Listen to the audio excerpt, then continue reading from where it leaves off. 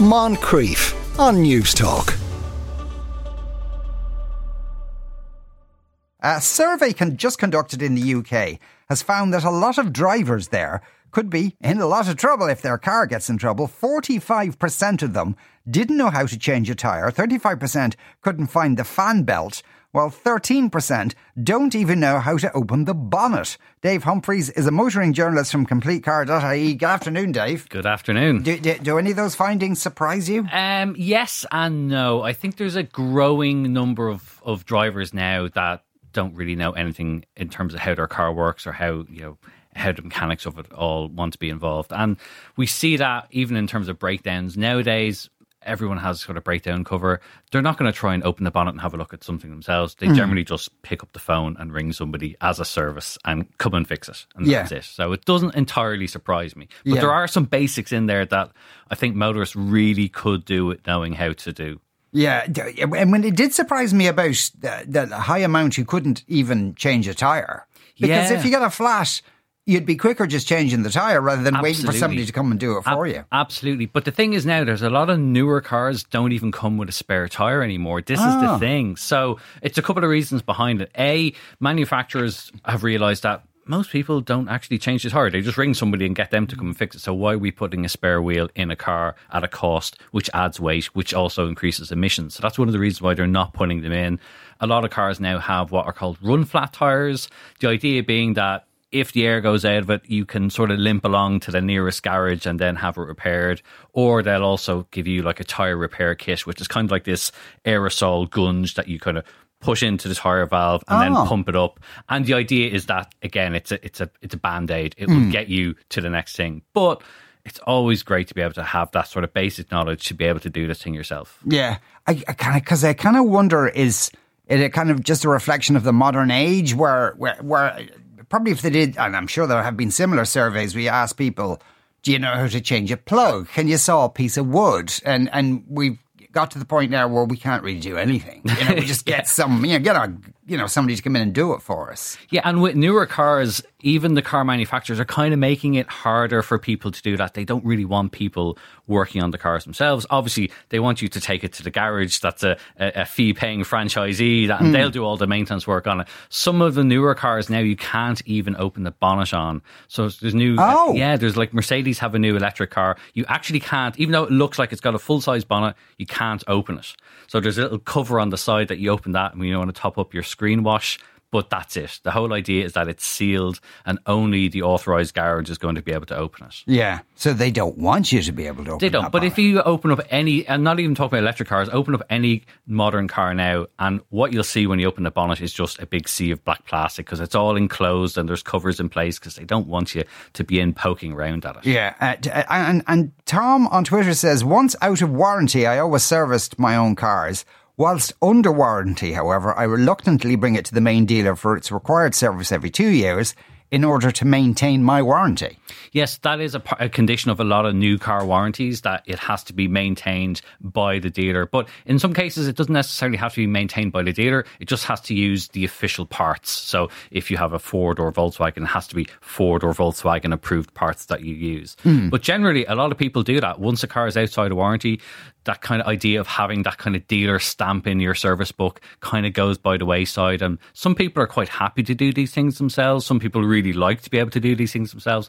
But equally, there are people that just have, I've no idea. I just want a car to drive and that's it. I don't want to get my hands dirty. So there is that aspect of it too. Okay, well, there may be kind of like a lot of kind of old geezers listening, thumping the table and being outraged that people can't, change the oil or change the tyre anymore.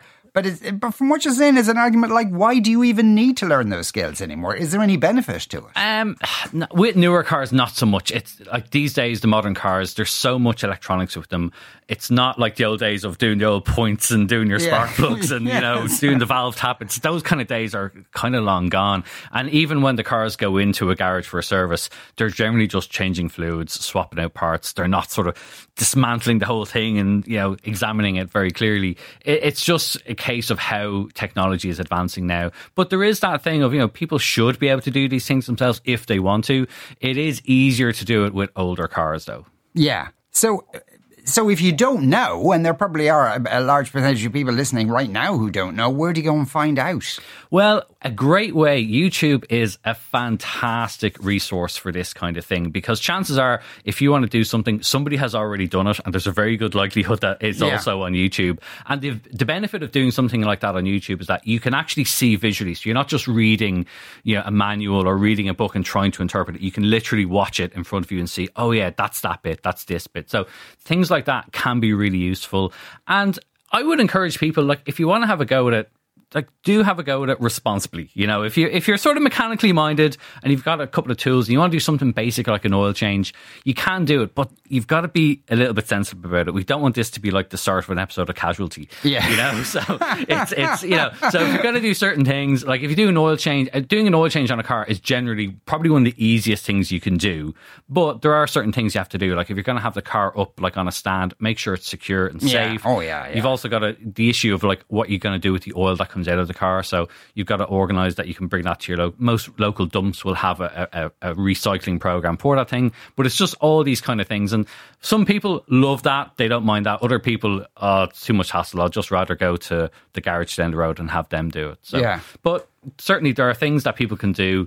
It depends on the car itself and depends what you want to do. But having basic knowledge of what certain things are in your car is really useful, especially if things start to go wrong. Sometimes you might suddenly notice a sound in the car that you hadn't heard before, and like, what's that? And sometimes it can be something very, very simple to fix that you don't necessarily maybe have to go to a garage, but just something to bear in mind. Yeah, I was actually it was about 6 or 7 months ago, but my own car, which is an old car, but it just started making this noise and I thought a wheel was going to come off it, and I had to pull into the hard shoulder, but it was just, I don't know what you call it, the bit underneath the car, the front bit had just flapped out. Like the cover, I just popped it back in again and it was grand. But, things like that can happen, and it's a very quick fix, you know. Or sometimes you can get like a stone caught in your brakes, and it's same thing. It sounds like the most horrific thing on earth, but it's just a little stone gets caught in, and sometimes it just needs to be knocked out or something like that. That's all it is.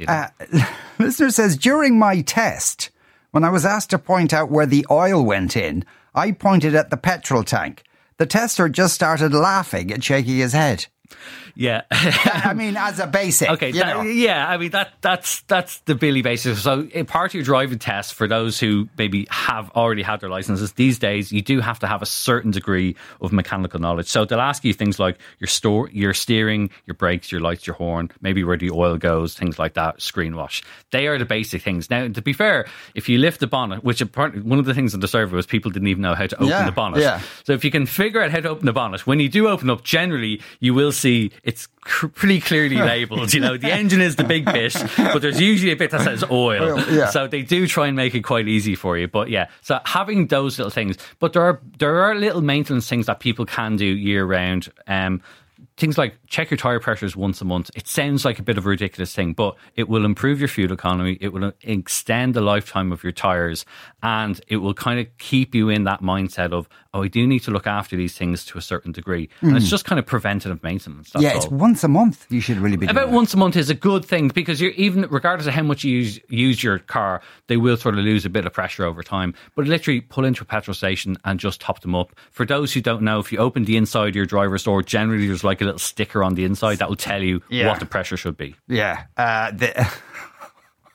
You see, this is like at the extreme end of it. I know a 24-year-old who threw away his tyre and wheel after getting a burst tyre. He never knew how to replace the tyre.